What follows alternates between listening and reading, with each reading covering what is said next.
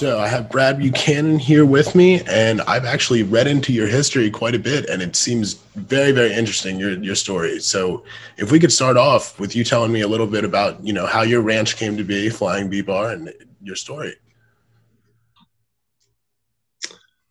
Well, I would say we're an accidental rancher.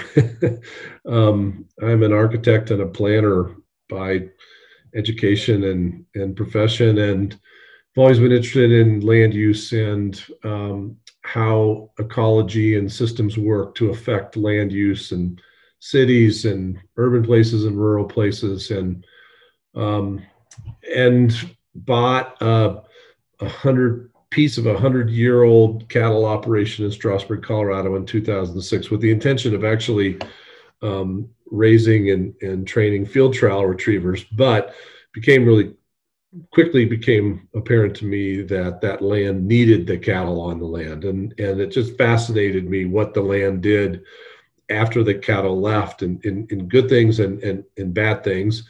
And so I bought some cattle to try to work back into the ecosystem, and from that moment on just have been hooked, and we started out with 500 acres, and now ranch has grown to 8,000 acres, and about 900 head of cattle, and a number of folks working here, and a direct to consumer business that sold just shy of $2 million worth of grass-fed beef to a whole bunch of happy customers just this last year. That's amazing. That's an amazing history. When I was reading about you, I know that you referred to your ranch as your rural experiment. What exactly does that mean? So like I mentioned, I'm an architect, and I had an architecture firm in Denver, and was very involved in planning efforts around Denver. And actually, I chaired the Denver Planning Commission for 9 years, and then I was a cabinet member under Mayor Hancock's cabinet. I was the planning director for the city of Denver from 2013 to 2018. And so I was in the middle of planning one of the fastest growing cities in the United States for 5 years, and looking at the issues the city dealt with, and really Denver is a story, sort of a victim of its own success. I mean, the issues Denver has are all symptoms of the success it's had: affordable housing, traffic, air quality, equity issues, social justice issues, food equity issues.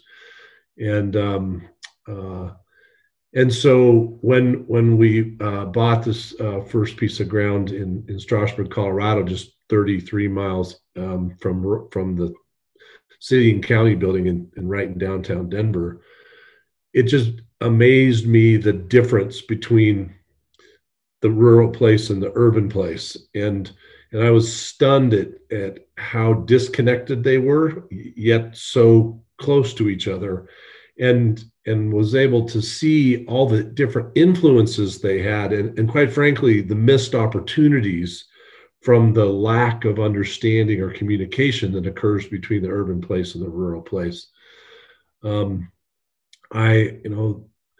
Strasburg, it's a different politic.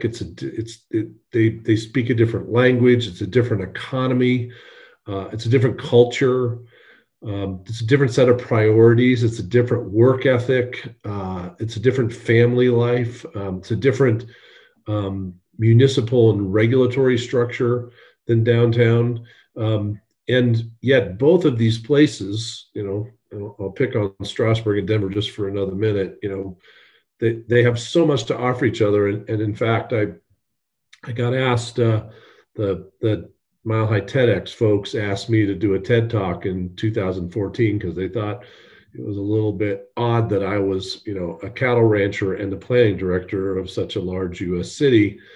And they wanted to hear that story. And I talked a little bit about, a lot about the relationship between the urban place and the rural place and what they have to offer to each other. But they, the opportunities that exist there are enormous, and I think today more than ever, it's important that we work on that connection.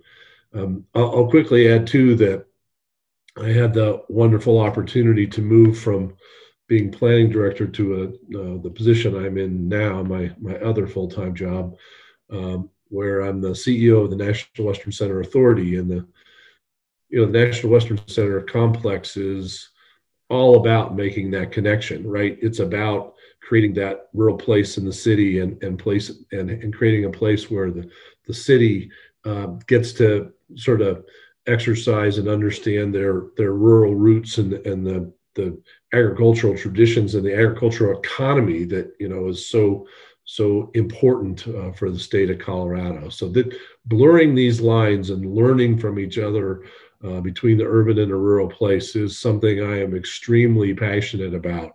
Now, to your question about the ranch being this rural experiment, this land use experiment, that is what it has been.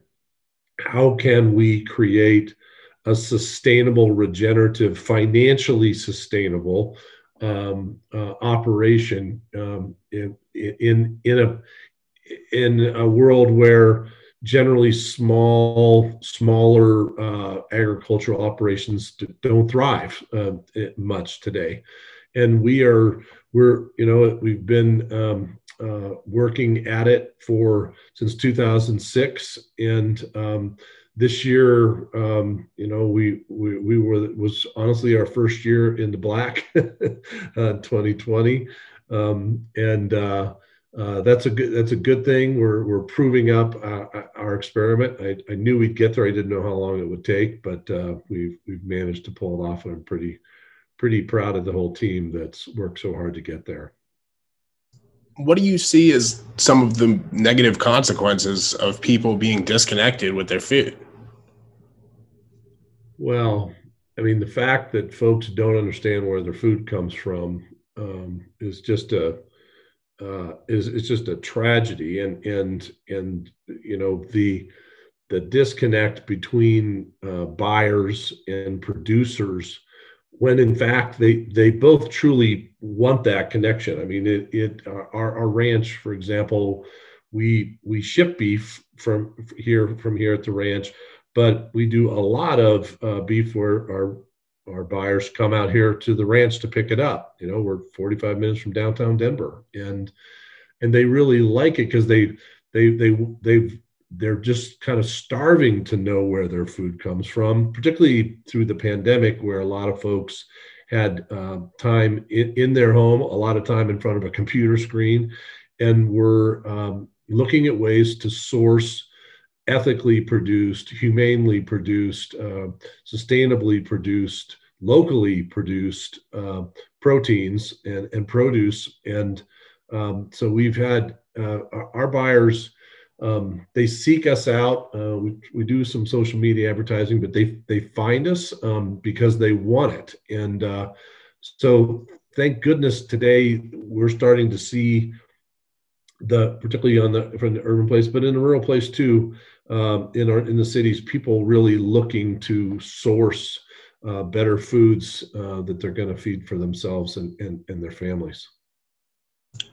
So how have your regenerative agriculture practices transformed your ranch, and how is that restoring an age-old process in the North American shortgrass prairies? So the shortgrass prairies of eastern Colorado are incredibly fragile lands, and particularly in a year like this, where we're in a significant drought right now. It's been a process of trial and error for us. I really tried to find folks who were doing what we were doing, who were trying to intensively graze, rotationally graze, mob graze on the eastern plains. I really wasn't finding very much of it,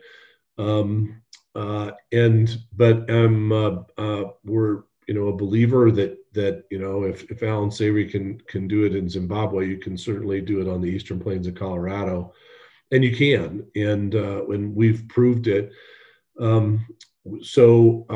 We move our cattle a lot in through paddocks throughout the ranch.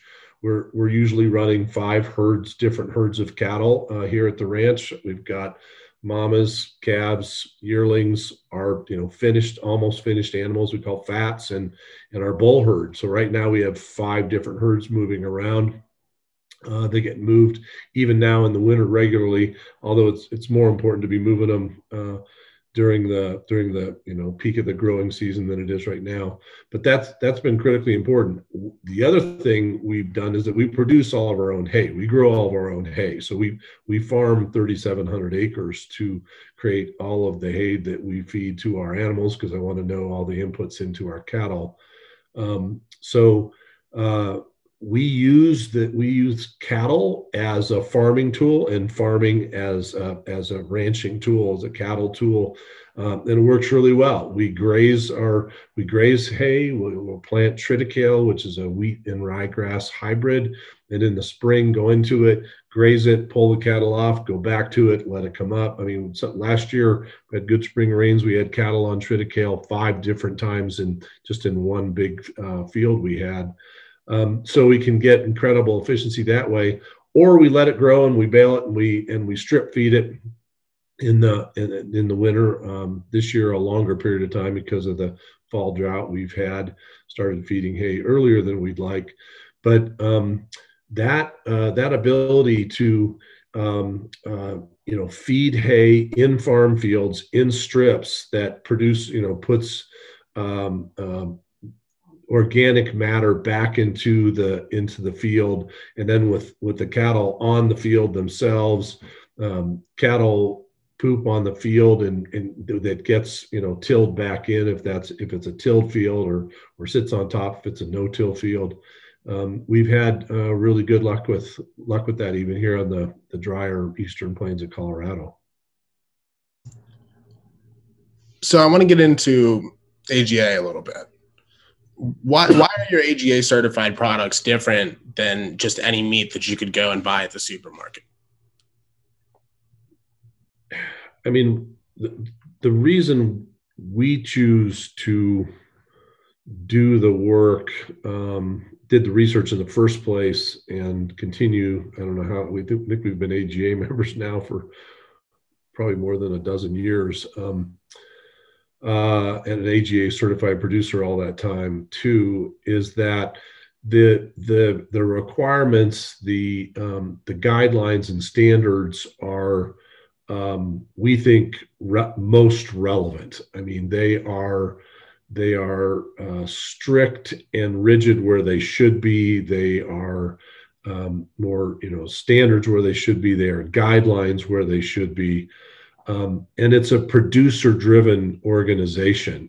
There's so many different kinds of expertise around the table in the AGA staff and board.